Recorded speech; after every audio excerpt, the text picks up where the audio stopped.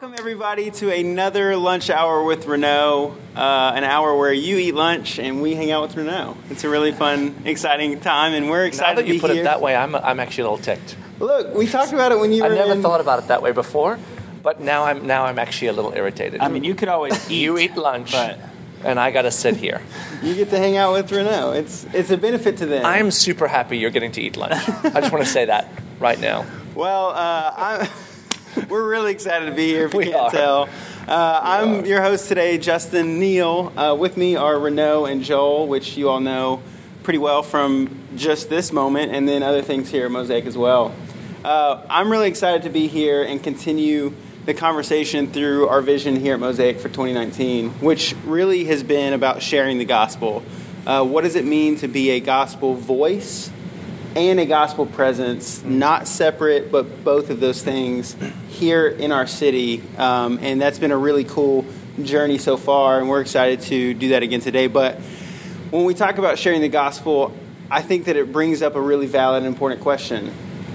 What is the gospel? Sure. Sure. You know, if you've been around here at Mosaic for any amount of time, you'll know that the gospel is what is central of it, and the most important thing to us. It defines decisions that we make.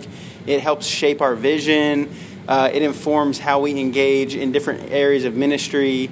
It really has become everything for us, and rightfully so. But it's sometimes easy to kind of like forget what is the gospel. And so we want to be able to equip everyone here with us today to be clear exactly on what is that gospel. If we're going to go share it through our words and our deeds, we want to be really confident in knowing that we're speaking truth and we're sharing truth with people. And so we're really excited to jump into this conversation here. What is the gospel? But before we do that, we want to take a moment and say hey to some of our friends that are here with us today.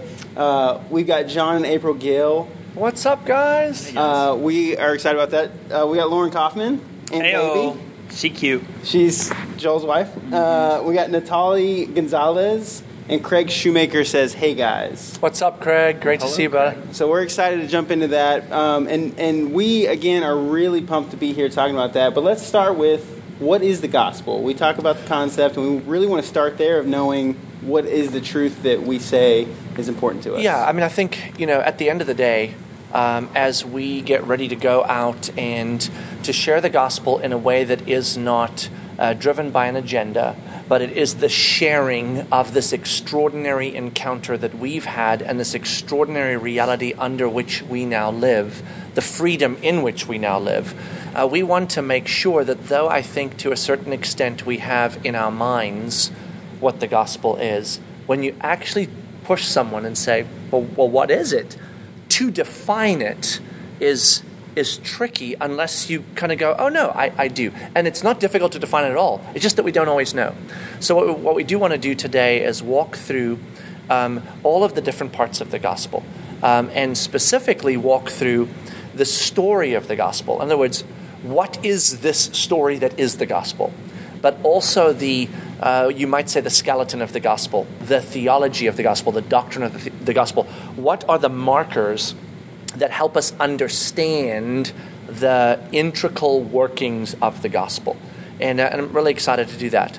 But before we jump into gospel story and gospel theology and doctrine, I think I love to start whenever, for my own self, and when someone asks me what is the gospel, I love to start where the apostles that authored Scripture started, because it's always a really good place to start.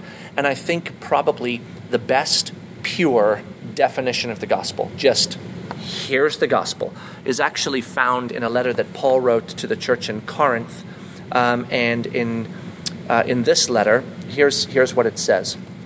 In 1 Corinthians chapter 15, verse 1, he says this: Now I would remind you, brothers, of the gospel I preached to you, which you received, in which you stand. So Paul's saying, I preached a gospel to you, the gospel to you, and I'm about to remind you of what that was. So we're going to get a definition here, hopefully, of the gospel.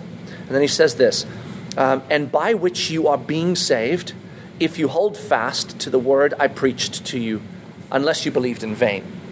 And then he says this, For I delivered to you as of first importance what I also received, that Christ died for our sins in accordance with the Scriptures, that he was buried, that he was raised on the third day in accordance with the Scripture, and that he appeared to Cephas and then to the 12.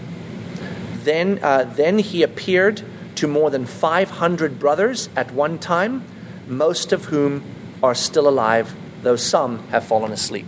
So he's basically saying, here's the good news, that Jesus came, that he took on our sin, that he died because of taking on that sin, that he was buried. In other words, he didn't just feign, he was buried. Yeah. He resurrected from the dead, taking care of our sin, and this is great news. So I would just start here. The great news, the gospel, is this, that he came for us. That he came for us. That's incredible news.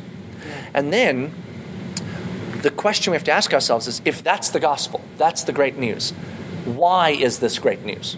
Yeah. So it is great news that he came, but you almost go, okay, he came, why is that great news? And then we get into the implications of the gospel. The fact that he came and the reason that he had to come and the reason it's good news that he came is what? And we find that unpacked throughout the Scripture, but my favorite little summary of that is found also in a letter Paul wrote in the book of Ephesians, in Ephesians chapter 2, starting in verse 1. And there he sequences through some very important facts about the implications of the gospel. He starts this way: for you were dead in your transgressions. So we know we were dead, spiritually dead. So that's bad news. Then he says, but God, because of his great love for us, made us alive in Christ Jesus. So we were dead, but now we're alive. That's great news. Then he says, and he has an inheritance for you so that he will place you at the right hand of the Father and share in that inheritance with Christ. In other words, he has a future for us that is not death but life now. That's great news. And you are God's workmanship, created in Christ Jesus for good works I've prepared in advance for you to do. We've been restored to our created purpose, which was to be able to know God, which we couldn't do as spiritually dead, and be able to make God known, which we couldn't do as spiritually dead. So we are rescued, we are redeemed, our future, and we are restored, our present. The good news is he came for us. The reason it's good news is because we were dead and now we're alive. We were lost, now we're found. We were blind, now we see. We were bound, now we're free, right? Yeah. And so there's the gospel. There it is. And then what Scripture does is, in these summaried versions, it now takes the whole story of Scripture, Genesis to Revelation, and that whole story is essentially the detailed unpacking of the gospel, the story of the gospel. And that's where we get into the narrative of the gospel, which we're about to do.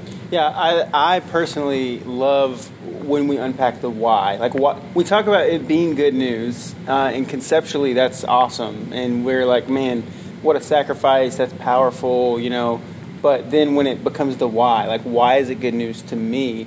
I think when we talk about sharing the gospel, that's such a vital component, because you're sharing it with people who don't believe what you believe necessarily. Yep. And so you've got to be able to connect the truth and beauty of the story to the individual without compromising the truth, but that's doing right. it in a way that's contextually relevant to the person who's receiving it. Like, why would it be good news to you? You may connect with different pieces than Joel would and than I would. That's right. But the truth remains the same, and I think that's a really beautiful thing. Yeah, I mean, the reality is, I love that where we're starting this conversation is you don't understand how the good news is good news until you understand why Jesus had to come, what the purpose of that, and that's found in the rest of the pages of Scripture, that whole story, narrative of the gospel, from Genesis 1 all the way to the book of Revelation is really, it's beautiful. And so the goal would be, as we want to understand the gospel in all of its clarity, in its simplicity, and in its complexity, and we want to be able to share that articulately and accurately with others, right? Then we sort of layer backwards. The good news is that he came for us. We've kind of got that layer. So as we're sharing with people, we'll get to that. There's the good news. The reason it's good news is because we were dead and now we're alive. But then a question emerges, right? So how did we get dead? So if we're dead, how did we get there? So then you have to layer backwards, and that's where the rest of Scripture comes in, where you go, oh, there's a reason that we're dead. And that's described in Genesis, in the story of the gospel. And then the understanding of how we became dead or why we became dead is found in the doctrine of the gospel in Romans. And so what we get to do now for the rest of the hour is kind of go back and say, let's look at this story, because the goal would be this. When I'm done sharing the gospel with one of my friends, I should have answered all of those gospel questions. I'm not going to answer every question that planet Earth holds and every part of every little nuance, but I am going to be able to answer all of the important questions that answers what the gospel is and why it matters. And I think the biggest existential questions that humanity has are answered in the gospel. In the gospel. Why are we here? Why is the world the way the world is? What has gone so terribly wrong? All of those kinds of questions that, every generation has wrestled with, every culture has wrestled with for thousands and thousands of years, is found in the story of the gospel. And so for us, as we sit and have conversations with people who don't understand why we believe what we believe, and we're wanting to share the gospel with them, their biggest felt questions, the huge questions of life, are all found in the story of the gospel. And so that's why we're here, and that's why we're talking through it. Absolutely. Yeah. I'm excited to jump into some of that. Before we do that, we've got quite a few people who've joined us. If you have just joined us, we first want to say thanks and welcome. Today we're talking about what is the gospel. In the context of our vision for this year and sharing the gospel, it's important for us to start with, well, what even is that? And so we're about to spend a little bit of time unpacking more in depth what you said, why is this good news? To understand that, we have to understand why did Jesus die and those things. We're really excited to do that, but we want to say hey to a few people. We've got Yara. Hey Yara. We got Patty and Obi. We got Emily and Mike Mitchell. We got tons of Mike Mitchell. We got Dave Dunbar and Christy Reynolds, Lisa Landis. Hey guys. Christy's my pal. She does ASL here. She's awesome. Yeah, she's awesome. Which is an awesome thing. We got Lulu and Gabriel Crawford. We got Jerry Gwynn, Gavin Orr. Hey guys, we are really excited to have you here with us. Great to have you guys with us. So Renaud, when we talk about that, getting on a deeper level, understanding why the gospel is good news, and in order to do that, understanding why Jesus had to die, that takes us, like you mentioned, to the beginning of the story. What do we find when we go there, and really that helps us link that to why did Jesus die, and therefore why is it good news? Yeah, so that's a great question, and I think as we step into looking at the story, this is always a good starting point. I love starting with the story rather than with the doctrine or theology, and it's kind of like I think about a car. When I go and buy a car, I don't look online at pictures of cars and start with the engine. Now, there are a few people that do, don't get me wrong, but they're a very small part of the population because they understand things I don't understand. Right. But for most of us, we look at pictures, then we go to a dealership, and the dealership shows us the car. We get in it, we sit in it. Is it comfortable? Does it work? We take it for a test drive. They might pop the engine and say, look, it looks really cool. And for most of us, we're like, looks fantastic, right? Great. Yeah. For some, they're going to be like, I have some questions. The doctrine, which we'll get into, is popping the hood and kind of looking, here's how it works. But what we really want to show people and what we want to understand is, here's the car. This is what you're going to be driving. So where does the story begin? Well, it begins in the very beginning of time. In Genesis chapter 1, verse 1, it says, in the beginning, God created the heavens and the earth. And so we have this revelation from Scripture that there is behind everything that we know and see a creator, a person that made this. I know that our world has a lot of lack of clarity on that. Many don't even believe that there is a creator. We'll get into that another time. But the Bible tells us that we were created. And in that creation, we were created for two primary purposes. To know God. And that's not just like a knowledge of God. To experience God. The knowing that is, I know. And that means to experience freedom, to experience joy, to experience peace, to experience a lack of anything dark, difficult, sinful. We were made to just know what it is like to know God, right? To be free. And then we were made with this purpose beyond just knowing God, but to be able to make Him known. So we were called the image bearers of God. We are subordinate to God. We are not God. We are not embodying God. We are human. But what we are essentially like the moon is to the sun. We are the reflection of the glory of God to other things. It demonstrates God. So the way that we experience God, then we live in that experience, makes God known. And as the rest of the creation looks in, they should experience what God is like as they encounter humanity. That was God's original intent. That's right. And then creation that is around us, the garden we were placed in, the universe shouts at us also God's glory. So everything was created to reveal God, to glorify God, and to show God beautiful, because he is all those things, right? The enemy of God came into our story. So the story begins with creation and the purpose of creation. So when you're sharing the gospel in the narrative, the simple start is this. God created us to know him and to make him known. In other words, to know freedom perfectly and absolutely, and to live in that freedom, and in so doing make God known. There's where the story begins. That's great news. I mean, that's pretty cool. But then the enemy of God, also created by God, enters our story. And he convinces us, the human race, through Adam and Eve, that God is holding us back. That his divinity is our prison, not our freedom, which is not what God said. And that our true freedom is to come out from under his authority and to gain our own authority, to usurp authority, to become our own God. So he says he doesn't want you to eat from that tree because he doesn't want you to know what he knows. Because what is knowledge, right? If I know what he knows, then I can be like him, not as an image bearer, but as an equal. I will embody that. I will be my own divinity, and I can write my own story. And Adam and Eve voluntarily made the decision to ignore God's command and to choose their own way. And just as a side note here, I always tell people, I think oftentimes when I've shared the gospel, I can see it in people's eyes, or they verbalize it. They're like, well, it's like taking a 2-year-old and saying, don't touch the toy, and then you walk away and you're like, they're going to touch the toy. It's not fair. Adam and Eve had no chance of survival because there's the tree, don't touch it. But remember, we are assuming somebody with sin in them already. So when we have a sin nature, our driving force is disobedience. That's why you never teach a 1 or 2-year-old how to manipulate, how to lie, steal, destroy, not share. I mean, you work a lifetime to weed that out of them. And even then, I mean, here I am, still a 2-year-old, right? So in many ways, our bent with a sin nature is to disobey. So yes, when you tell us not to do something, we're like, got to touch. What if you actually lived in the opposite end of that bent? In other words, the power it took not to disobey was easy for you. But to disobey, you had to violate your nature. So just like what it takes a 2-year-old to hold back, it would have taken Adam and Eve to choose.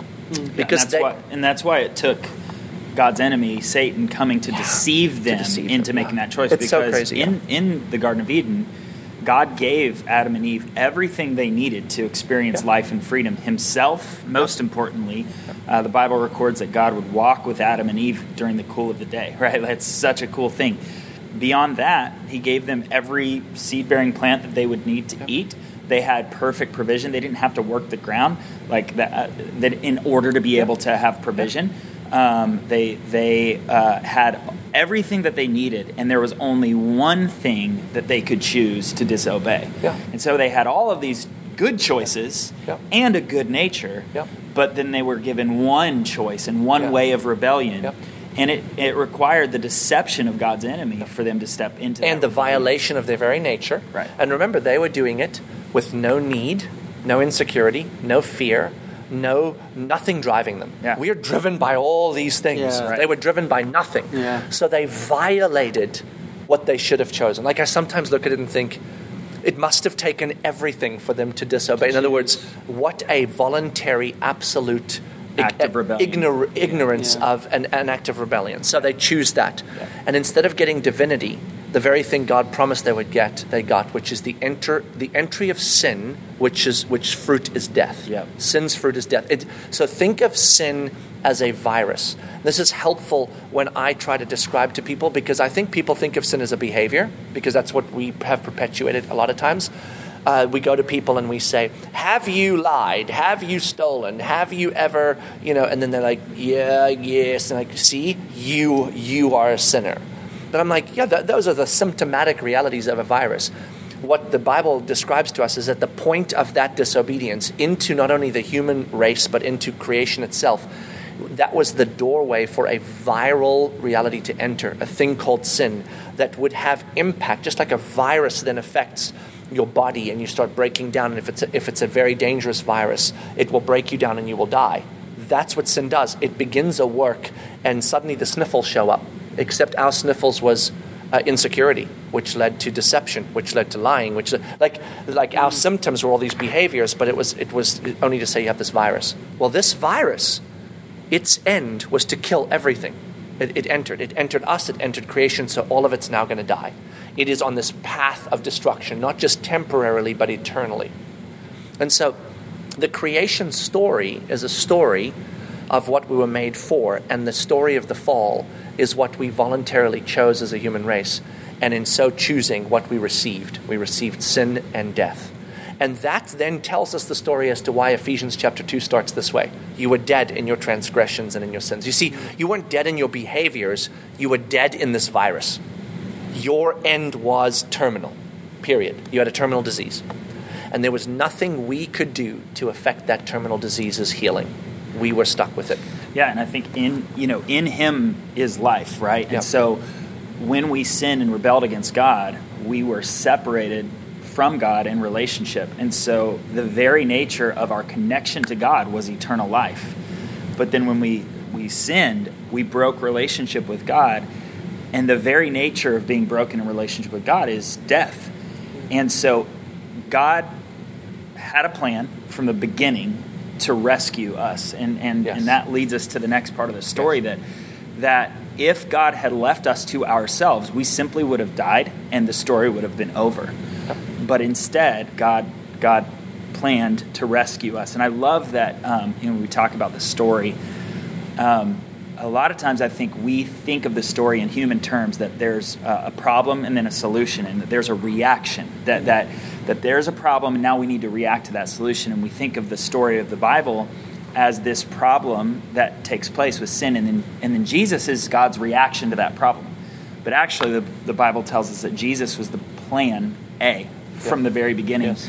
And that he was, Revelation says that he was the lamb that was slain before the foundation of the world. So God created us knowing that we would sin, knowing that we would rebel, and yet loved us enough to plan to sacrifice himself for us. I mean, ultimately, even God's creation is a preservation of our story, right? Right. It's not just he created us and then we blew it, and then he preserves us, and then Jesus comes. By creating us, knowing the reality of the story, he preserves us by creating us. Because if I were God, I just wouldn't have created us, knowing what was coming. But he creates us. Then after we sin, he preserves us through the law and through the sacrificial system, but it also establishes for us a picture of the symptoms of sin, right? So the Old Testament is this beautiful declaration from God to say, do you want to see what sin does to the human race? Here it is. And do you see what I've done in response to that? I'm with you. I'm protecting you, I'm preserving you, I'm sustaining you until I can ultimately rescue you. But the until isn't I'm waiting because I have to wait. The until is I'm demonstrating a story to you. Yeah, that's the right. Old Testament wasn't God going, Jesus is just getting changed. He'll be downstairs in a minute, but I'll keep you together until he comes. It was, we need to see what sin does, because if we don't see what sin does, then we will not know why we need Jesus, which means we will not know why it's good news, which means it won't be good news, which means we will stay dead, right? Yeah. So it's almost like a people with a virus that they were unaware of, and we needed the symptoms of that virus to demonstrate that we needed this solution. So ultimately, in simplicity, we're created with an incredible purpose. We choose to violate that purpose and nature by choosing our own way. We get the virus sin, which then creates destruction. We see that destruction play out throughout the Old Testament in the way that the people behaved, and we see God's preservation temporarily through the law and the sacrificial system, and through the law and sacrificial system painting a picture of the righteousness we have to attain. That'll come into the theology of the gospel in a minute, that we can't attain, and the sacrifice it will take to attain it. So the law shows us righteousness, and the animals having to die shows us the price of unrighteousness. You with me? Yeah. And then into the picture comes the rescue. And that is 1 Corinthians 15. Yeah. I give to you what has been given to me. That Right. he came. That he came. Yeah. That he took on sin as the scripture said he would. That he died under that sin, and that he rose from the dead conquering that sin. There's the good news. Yeah. There's the good news. And I think we've got what I think is a really powerful question here, that I think, especially as we talk about equipping our people to share the gospel, is something really important to get into. Yara asks here, she says, dumb question, which I don't believe this is a dumb question, but since God knows everything, why did he allow the enemy to tempt Eve? And I think that's a question that a lot of people, earlier Amy Tanner shared that the picture for most unbelievers is that they are not in need of truth. Like, it's a disconnect. Like, I don't believe this, so I don't need this. Yeah. And this is one of the reasons and questions that get asked a lot. Like, if God knows everything, why did he even allow this story to happen? And so I would be really curious to hear your thoughts on as this engages in the gospel story. We know that God is good. We know that this is good news. We know why we need it. But why in this story did God allow that piece to happen? That is a fantastic question. Yeah, And not a here's- dumb question. And here's what I'm going to do with that question.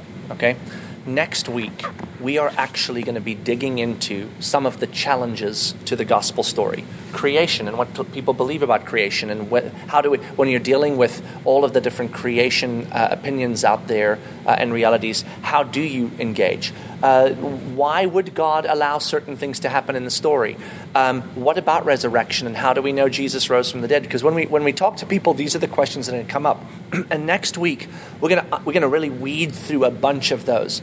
The reason I'm going to, if you don't mind, Yara, pass this question on to next week, which if you can't be here with us at noon, it'll still be on Facebook after that, is because if we get into that question now, that's a 5 to 8 minute question. And then the simplicity of the narrative of the story that we're trying to go through will derail a little bit just in terms of the muddiness of adding all this. So, unbelievable question. I'm going to baton it to next week. Yeah, so tune in for that We'll next toss week. it to next week. Because I'm glad that we're spending some time Because we have answers for it, by the way. Because there's a lot of people who have a lot of those questions, and as we're trying to equip people to go and be a gospel voice and presence in the community, they're going to have those. Absolutely, So I think that's gonna be really and we good. want to answer them.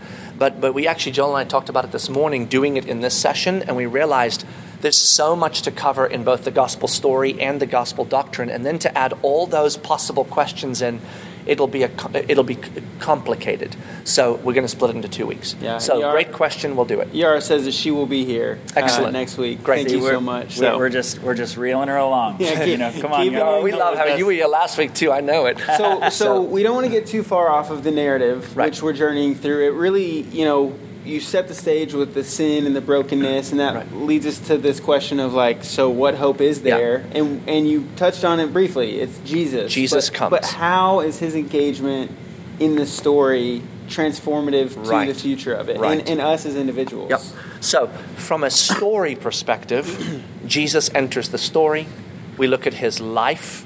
We look at his teaching. We look at his authority. We look at what he does while he's on the planet, and he begins to show himself Messiah, right? He fulfills all the prophecies from the Old Testament.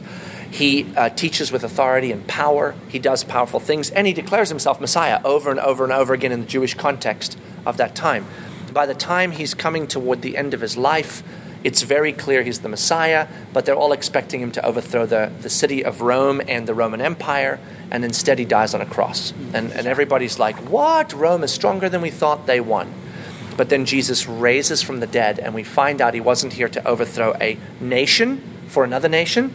He was here to overthrow sin and death for the human nation, right? And so that's a pretty incredible thing. And that's revealed in the doctrine and theology of the gospel. So what we're going to do is I'm going to finish the story out. I'm going to keep going.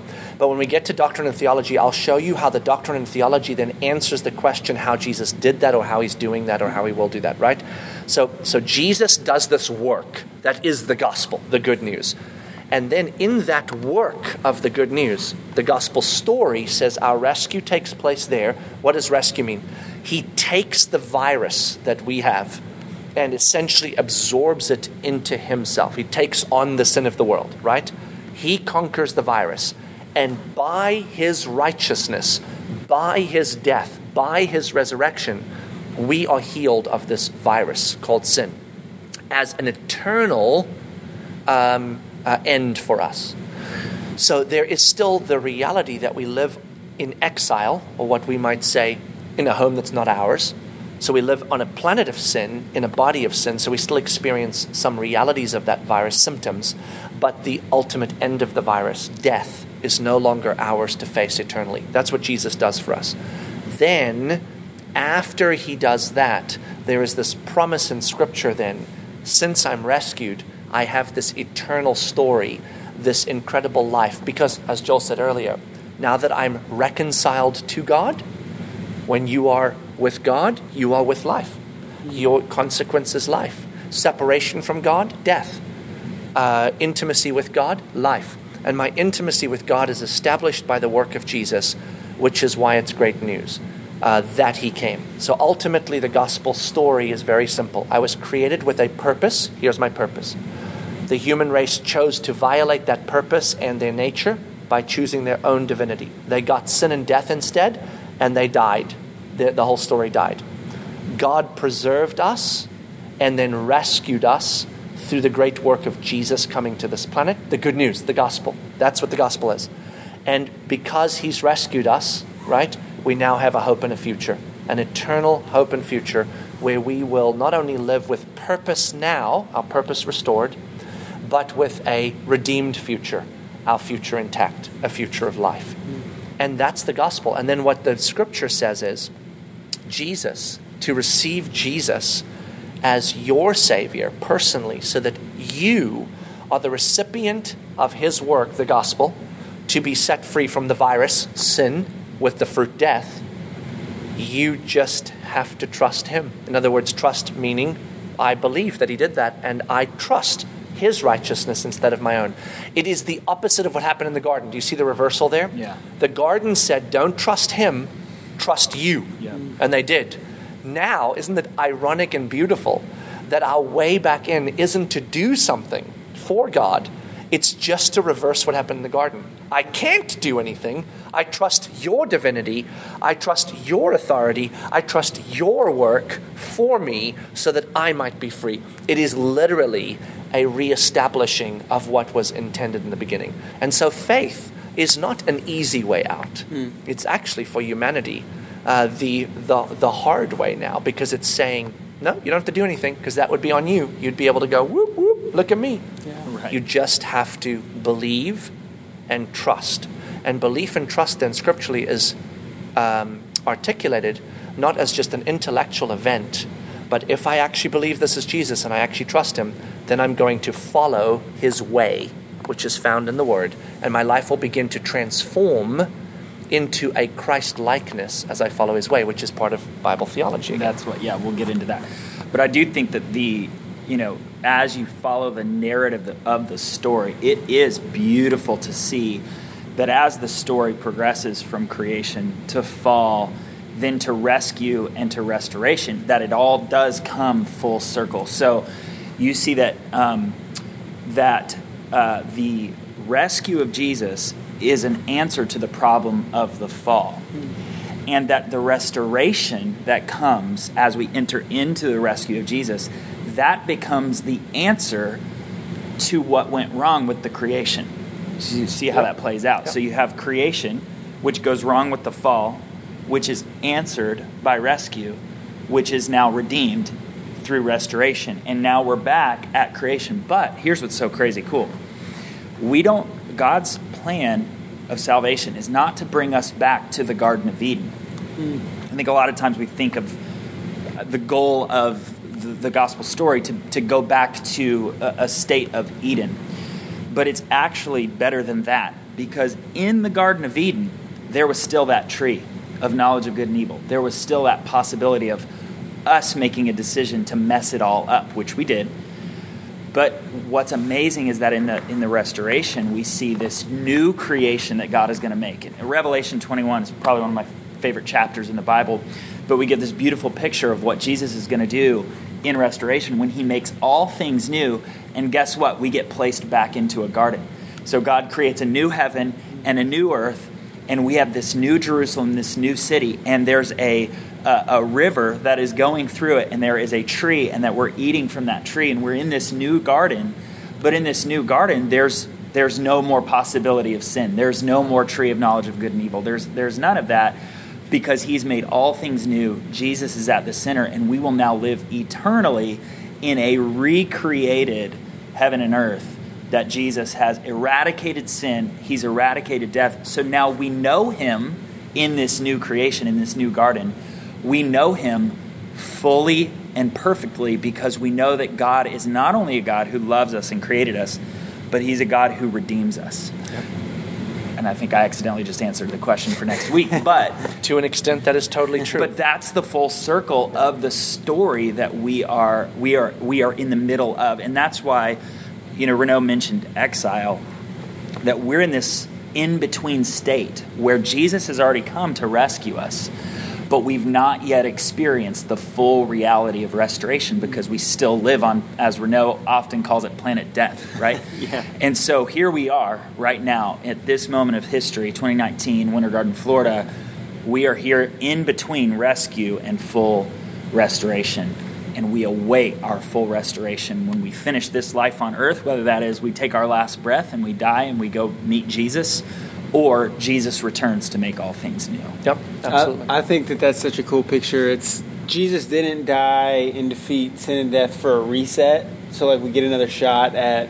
Oh yeah, people say Jesus came to give us a clean slate, and I think that's a total miss of the gospel, because he didn't just erase our past. Yeah. And this is getting into the theology of the gospel. We'll get into it, but he didn't give us a reset. He gave us something altogether brand new. Brand new. Better than the garden. Yeah. And that is his whole intent and the whole story.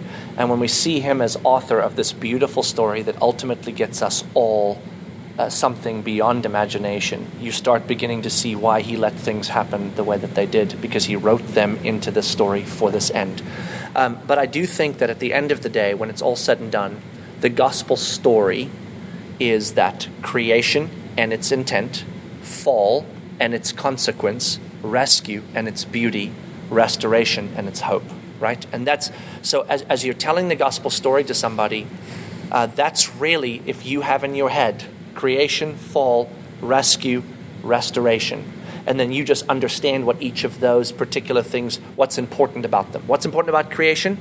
The purpose of it. What's important about the fall? The consequence of it. What's important about the rescue? The beauty of it. What's important about the restoration? The hope of it. That's great. Then you've got this, like, okay, now I can share the story of the gospel with a friend.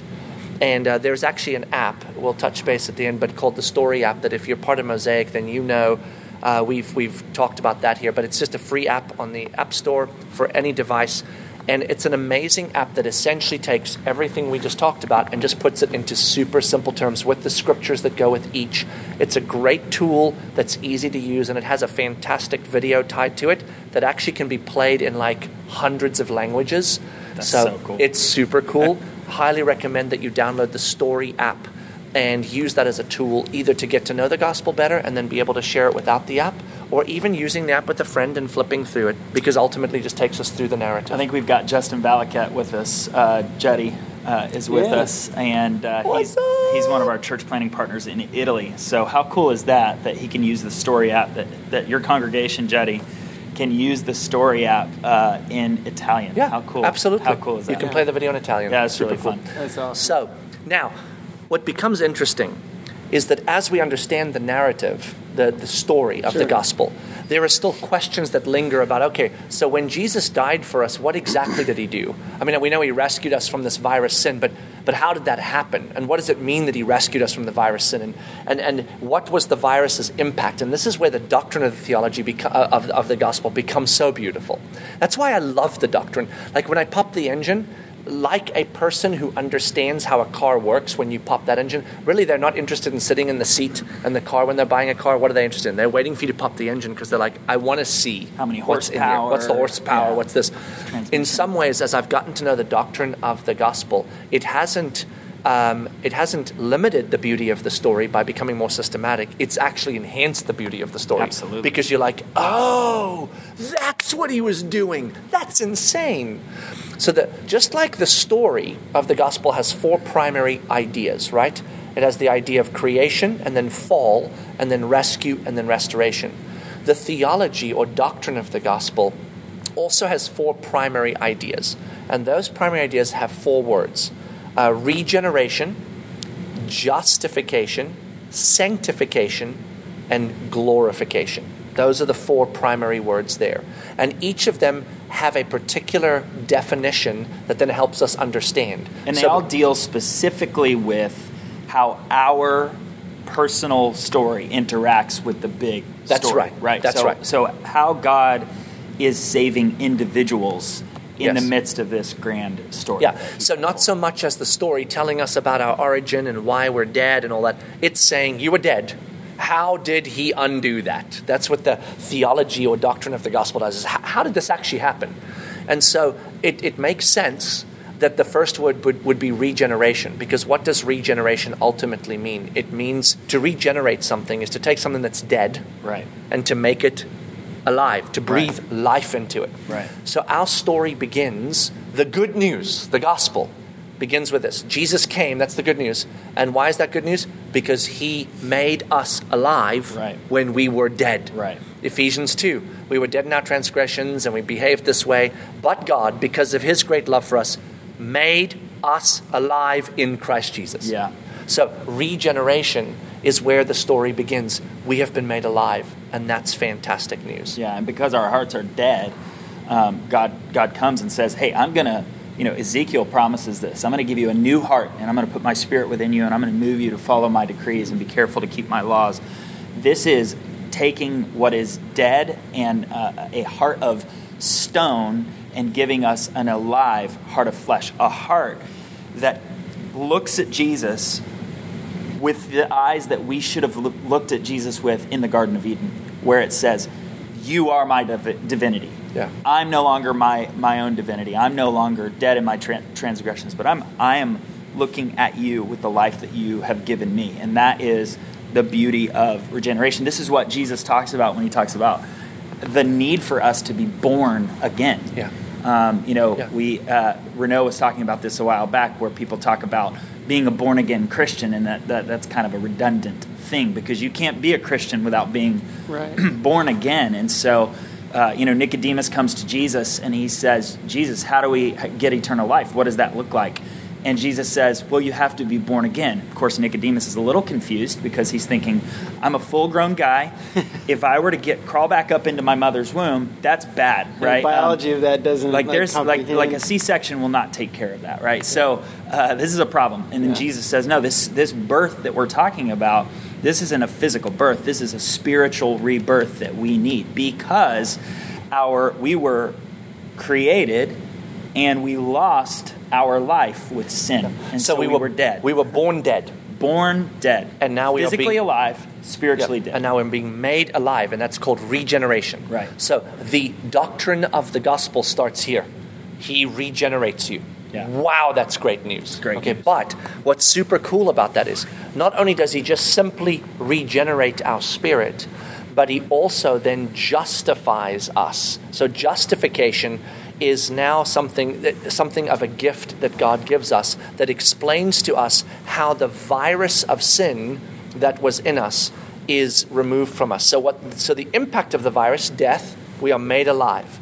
And the virus itself, sin, is neutralized. So this is pretty cool. I'm made alive, and then I neutralize the virus in you. I bring you back to life, then I neutralize the virus. And here's the neutralizing of the virus. The virus is sin, and what is sin? Sin is unrighteousness. It is guilt. It is me being guilty of what I'm accused of, right? So I have behaved unrighteously, or I am unrighteous by nature, and when I'm accused of that, I am declared guilty, because I am that. Jesus was not guilty. He did not sin. Right. He was righteous in everything he did. He died a guiltless death. He died a death that he shouldn't have died. It was actually an unjust death, whereas our death is just, right? And so when meaning that Jesus didn't deserve the death that he died, meaning that he went to the cross sinless, but that's that right. he became sin. Yeah. So a just act would be my death because I'm sinful, right? Renault's Eternally death. speaking, Renault's Joel's death. death. But an unjust death would be Christ's death, but he died instead. And when he did, and he took on sin, he died because he took our sin upon us, the virus. And in his death and resurrection, the Bible says he justifies us. Now what that means is to essentially make us righteous or declare us righteous. So the virus sin is neutralized because we are no longer considered sin. We are now considered righteous. Yeah, not because we're righteous, Yeah. but because he makes us righteous. Yeah, the Bible says he who knew no sin became sin for us so that we might become the righteousness of God. I mean, just think about that. It's amazing. So you have Jesus who did not deserve to be crucified on the cross. When we talk about the justice of God, right? Jesus dies a death on a cross that we justly deserved. And so in that sense, it's an unjust death. But Jesus willingly gives his life for us on the cross. That he willingly, he said it to Caesar, or to Pilate. He said, no one takes my life from me, but I willingly give it. So Jesus goes on the cross. He becomes sin for us. Not only was he crucified under the Roman Empire, which is the human death that he died, crucified as a criminal, although he never sinned, never broke the law. That was unjust. But then he also dies a death under the wrath of God. So it isn't that Jesus just died crucified by the Romans. It's that Jesus died crucified by the Romans to absorb the wrath of God. So facing the wrath of God. So God pours out his wrath on Jesus on the cross, who has now become our sin. He who knew no sin, who never sinned, became sin for us so that God's wrath could be poured out on sin on the cross, so that every lie, every theft, every murder, every rape, every war, everything that humankind has ever committed to oppress one another, to sin against God, Jesus absorbed the righteous and holy, just wrath of God on the cross that our sin deserves, so that we can become the righteousness of God. And that's captured in a word. Yeah. We are justified. Yeah. Justification. So you see how beautiful that word now is. Yeah. It is the substitution of our unrighteousness to him so that his righteousness comes to us. And this is why faith is such a powerful and beautiful picture of how we receive Jesus. It's again us saying, I don't trust my power or my righteousness, I trust yours. And I'm asking you to substitute yours for mine. See, and this is what's so great too, and why it's not just a clean slate. Jesus didn't give us a do-over. He didn't give us a mulligan. What Jesus gave us, it's it's the imputation of righteousness. So he takes away our sin, and then he gives us his righteousness. So this is better than a clean slate. This is better than a do-over. This is what Martin Luther, calls the great exchange. The great exchange, yeah. That he exchanges our sin, takes that upon himself, and then he imputes his righteousness upon us. And then So good. I didn't know we were going to church today. Hey-o. But here we are. Hey, two or more gathered, But you do begin to see why the doctrine of the gospel is just as extraordinary to dig into as the story of the gospel. Absolutely. Because it is where the explanation of these things becomes like mind-blowing. Yeah. And then after he has regenerated us because of his great love, He has justified us by the great work of his voluntary act of taking on our sin and dying for us. Then it says that he sanctifies us. And sanctification is this guarantee, and that's what I love about it, this guarantee that he will, in our process, make us fully righteous. He will conform us to what he's already imputed on us. And so we are actually invited to participate in that journey of sanctification, but we are not responsible for it, because he says through Paul in Philippians, I am confident of this, that he who began a good work in you will bring it to completion on the day of Christ Jesus. Yeah. So my sanctification is not my part. It's part of his promise, part of his grace, part of his mercy, but it is a part I get to participate in. My justification is not my part, but I get to participate in it after I've been regenerated because I present faith. Yeah. But the faith was part of my regeneration that God gifted me. Hebrews chapter 12, fix your eyes on Jesus, the author and finisher of your faith. So do you see how God is constantly restoring both our created purpose to participate in making him known and our created purpose in knowing him and therefore being free? So here's what he does. I regenerate you. That one's completely on me, right? So he's like, I'll make you alive. But then I will justify you as you present through faith. Yep. And you participate, I do it. But it is a guarantee. If I've made you alive, I've given you faith, you're doing it. Then I will sanctify you. Yep. But you get to work at sanctification, because that's a progressive theology. In other words, each day, as I trust Jesus more and I believe him, I know his word, I know his spirit, I will begin to behave in contrary to my body of sin and the world of sin and behave toward Jesus. Yeah, it's a progressive reality that begins at justification. It begins at salvation, right?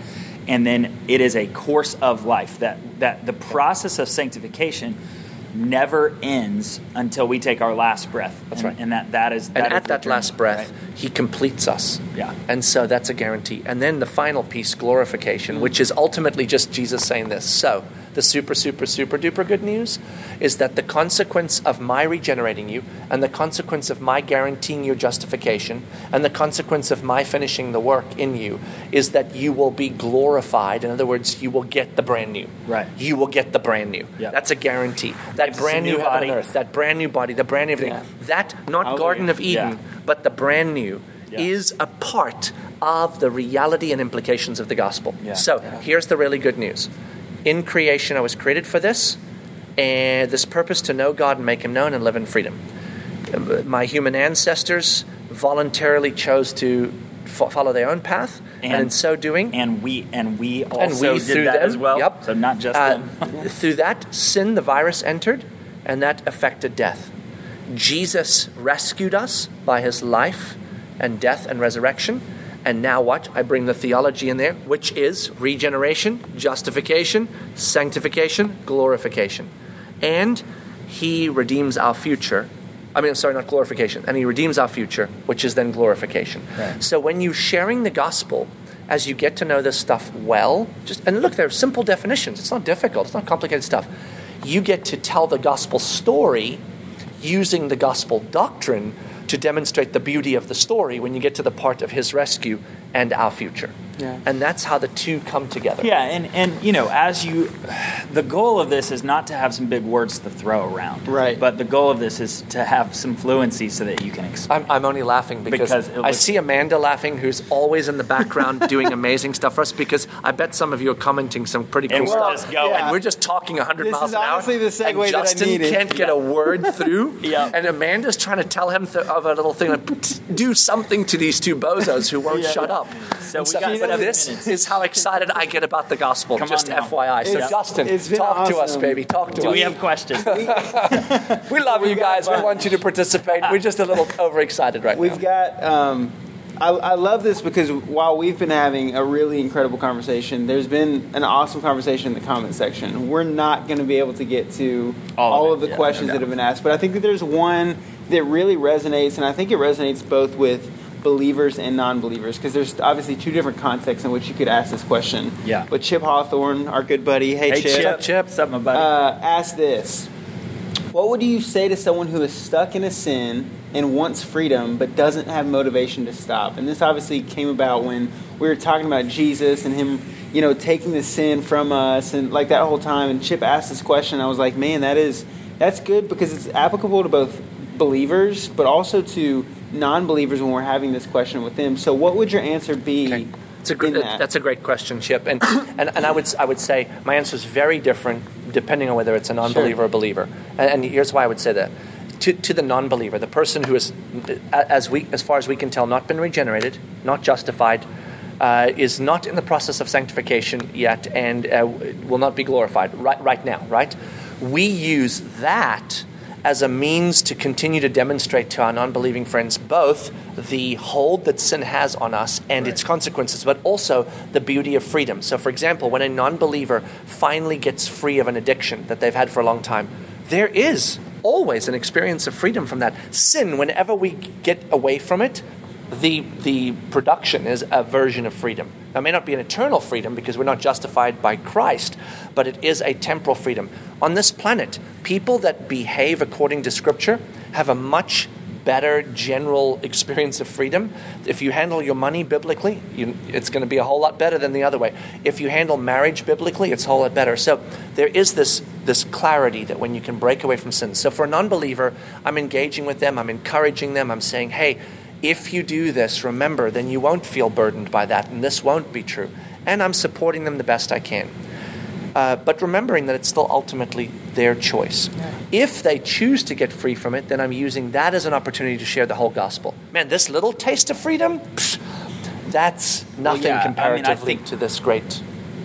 Yeah, I mean, I think the non-believer, if they're saying, hey, I'm stuck in this sin. I know this is damaging. I know that this, and most non-believers are not going to use the term sin, right? But they're going to say, this is who I am, and I can't get out of that.